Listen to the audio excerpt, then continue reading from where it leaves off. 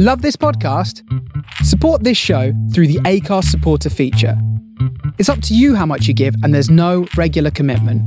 Just hit the link in the show description to support now. Even when we're on a budget, we still deserve nice things. Quince is a place to scoop up stunning high-end goods for 50 to 80% less than similar brands. They have buttery soft cashmere sweaters starting at $50, luxurious Italian leather bags, and so much more.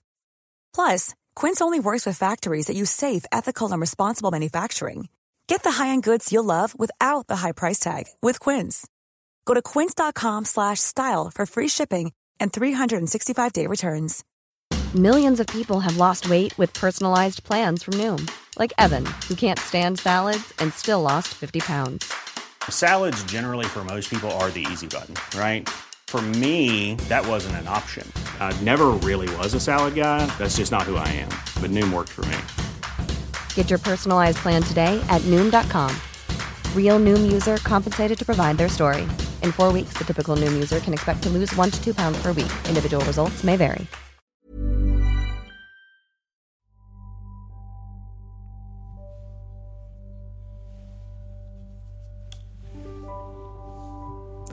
This is a story about a series of murders and disappearances that happened in the winter of 2000.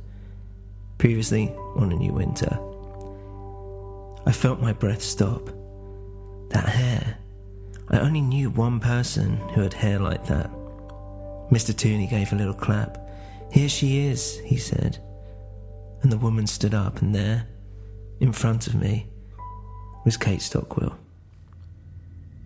This is episode 32 of A New Winter. I couldn't believe it. Here, in front of me, was Kate. Kate, I did not know what to say. I know you see me as Kate, but you must know I'm not. They chose this for you. They thought it would make it easier. Make what easier? Mr. Tooley stepped in. Well, in fact, you chose her, but not for the same reasons. This isn't making any sense. How is Kate alive? Oh, Kate's very much dead, Tooley answered. You see her in front of you, but she's now host to one of us. Well, one of you. One of me, I asked. My head started thumping again.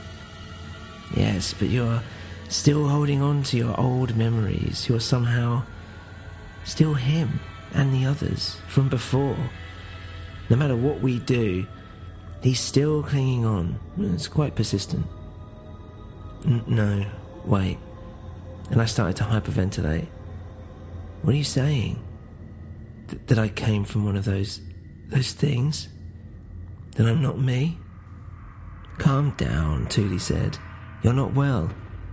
But I had to get out. I had to get out of there. It couldn't be true. It just can't be.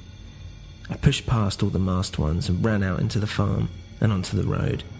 And I didn't stop. I didn't know where I was going, but I didn't look back. I fell over and hit my head. But soon the thoughts came rushing back in of Kate, the masked ones. And I stood up, even weaker now, and just kept pushing on. I just kept running and running, and whilst I was running, I decided that I was crazy. I decided that I'd made it all up. That in fact, that was it. I'd just gone insane. I wonder where the turning point was. The one event where I'd lost my handle on reality. Was it entering the used entrance? Did that even exist? Was it even earlier? Or maybe I'd just been like this all along. But from a distance I noticed a car flashing its lights and sounding its horn. I slowed down. Was it Dewbridge? Michael, maybe? Wait, I heard someone shout from the car. Wait, stop, it's Jack. And so I stopped for this tiny blue Volkswagen to pull up. And Jack Reynolds was waving inside for me to get in. So I did. I just sat there. What happened back there? Where did you go? Back where? At the church? I've no idea. You tell me what happened. Well, all I know is that I was chatting to Ian. Suddenly I was on the floor. Where did you go? No, I ran. I just ran. There were those masked, weird people around. I don't know. I just wasn't staying there. Where did you go after that? Where have you been? Oh, I stayed at the Bell, but a lot's happened. Someone was killed there. I just couldn't stay. I just tried to find somewhere else, I said. I was feeling my voice crack. God, what on earth happened to you? Are you okay? Yeah, I think I saw Kate. Jack's face looked shocked. I think you need to lie down. You're clearly not thinking straight. Father Jack, I said, rubbing my palms together. I've gone insane, haven't I? Look, son, this town has an effect on people. The important thing is that you're safe. You're safe and you're well. But what's wrong with me? And I started sobbing. Hey, look, nothing's wrong with you. There's nothing we can't fix. Let's get you holed up somewhere. Where did you say you were staying? The Bell? Yeah, I said, but I can't go back there. Jackie was found there. Dead. She'd been killed. Okay, Jack said. Okay, just calm down. Look, we'll sort it out, okay? You don't need to say any more. Let's just get there. I'll take care of everything. I nodded. Like a child. Like a scolded child who's suddenly given a welcoming hand. It was pathetic, really, but I didn't care. I thought that was it. My mind had snapped, and to be honest, I just didn't care much what happened to me now. We pulled up to the Bell. Stay here, Jack said, and got out. I sat there for 10 minutes or so, just staring out the window. He came back and waved me to come in with him. We went up to room 108, walking past the room where Jackie had been killed, Michael's room. And we went back into the room where I'd been staying. This is it, right? Jack said. This was the room you've been staying in? Yeah, I said, but how did you... Look, don't worry about it, just relax, sleep, rest. Jack smiled, as if waiting for a reaction. Okay, I said, and smiled back, disingenuously. Right, well, I'm gonna go, but don't do anything. Just sit here and rest. Don't worry about the room, it's all paid for. Just sleep. I nodded, and Jack left. I looked out the window and watched him walk around the corner to his car. Then once I'd seen the car leave, I looked around the room. I checked everything, the bed, the light fittings, anything I could. I needed to make sure I wasn't being watched or bugged. I didn't care if it was me being paranoid. I thought back to seeing Kate. She was now, a host to whatever they were.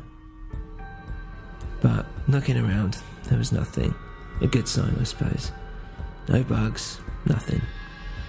I was exhausted and I settled down to rest, hoping I'd feel better tomorrow. But suddenly, after what seemed like only an hour of resting, there was a loud bang on my door. I hesitated. Open up, it's me. I wasn't sure, but I opened the door. And I saw Dewbridge standing there. Where the fuck were you? And he looked out of breath. I don't know. I saw Kate, I said. And Dewbridge lowered his head. Damn it, he sighed.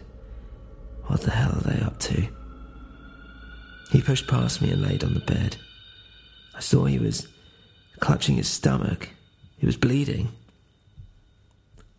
What's happened? Are you okay? I asked. Yes, fine. Look, it's nothing. Well, it doesn't look like nothing. Someone jumped me where we were supposed to meet. There were masks, some balaclava or something. Who did you tell about us meeting? Who knows? But me? No one. I swear it. Look, you need to go to a hospital, surely. And I need to go to a hospital. I'll be fine. It looks worse than it is. I just need to keep pressure on it. Dewbridge, what happened to Kate? I mean, what's going on? Look, she won't be Kate, he said, through a grimace. What do you mean? What are they? Aliens or something? Dewbridge laughed. No, not aliens. Jesus. I guess they are, well, possessed. Possessed by what? Look, trust me, you don't want to know. I took a minute to raise the courage for what I'd been ignoring so far. Look, I do want to know. It's Thule. He said I was one of them. Is he right? Truthfully, I'm not sure, Dewbridge answered, sincerely. Whatever's happened, they're not quite happy about it. They don't seem to know how to deal with it.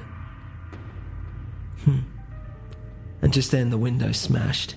I quickly ducked. What the hell was that? Then the next one smashed. I looked, and I could see 2 bricks were flung into the room. I looked out the window, but I couldn't see anyone. I looked at the bricks, and I could see that one of them had a piece of paper attached to it with an elastic band. I opened it up, and in scribbled writing, it said, "I know what you are." Well, at least someone does, I thought. "Come on," Dewbridge said. "We can't stay here, bricks flying around." He cried out in pain and grabbed his stomach as he got up. I went to help him, but he just shooed me away. I'm fine, stop bothering me, let's just go." We walked outside the bell. "Where now?" I asked. "Well, let's go to my car, you're going to have to drive." And Dewbridge looked at me intensely. "We're going to leave this town." I felt my stomach rumble, and I suddenly got extremely nauseous. "Okay," I said. "Okay, let's go. I'm gonna leave." We got into his car, and I got behind the wheel. He laid down on the back seat, grumbling in pain. "Can you even drive?" he asked, and I had to think about it. I'll try." As soon as I took his keys, I switched the engine on, started driving. "Where are we going?" I asked. "Okay, anywhere. Just go. Let's get out of here. I've had it. I promised Graham's I'd take care of you. I would try and make sure nothing happened." Why? Why would she even care? Because of who you were. Who you really are before all this, before anything else. Before they took you away and brought you back. She was your sister. What? And the shock made me swerve the car. As I pulled it back, I saw someone in the middle of the road. I had a flashback of the little girl, the one I thought I'd hit in my dream. And as we got closer, I drew my breath, because it indeed was a girl, standing in the road. I slammed the brakes and came to a stop just before her. "What are you doing?" Dewbridge shouted. He looked up over the seat from behind me, and we both saw the girl. She was wearing a black balaclava, and as she stood there, she took it off. And I knew her. I recognised her immediately. It was Sophia, the daughter of the German. She just stood there, motionless. Drive, Dewbridge shouted. But I didn't move. I just watched as she put her hand in her pocket. She pulled out a gun, and within a second, a shot rang out. The windscreen shattered and I shielded my eyes. And as I opened them, I saw that in the back seat was Dewbridge, with a hole in the centre of his head. I just want to say a big thank you to those that have sponsored the show on Patreon. We've taken off our premium package now, but you can still go on Patreon and make a donation as much as you want. Every little bit will help. And hopefully we can keep giving you more content. Soon we'll be releasing the extra content that was exclusive to the Patreon members over the next few weeks, so please watch out for that. And you can tweet us, as always, at @anewwinter, or email us at anewwinterpodcast@gmail.com. Thank you for listening.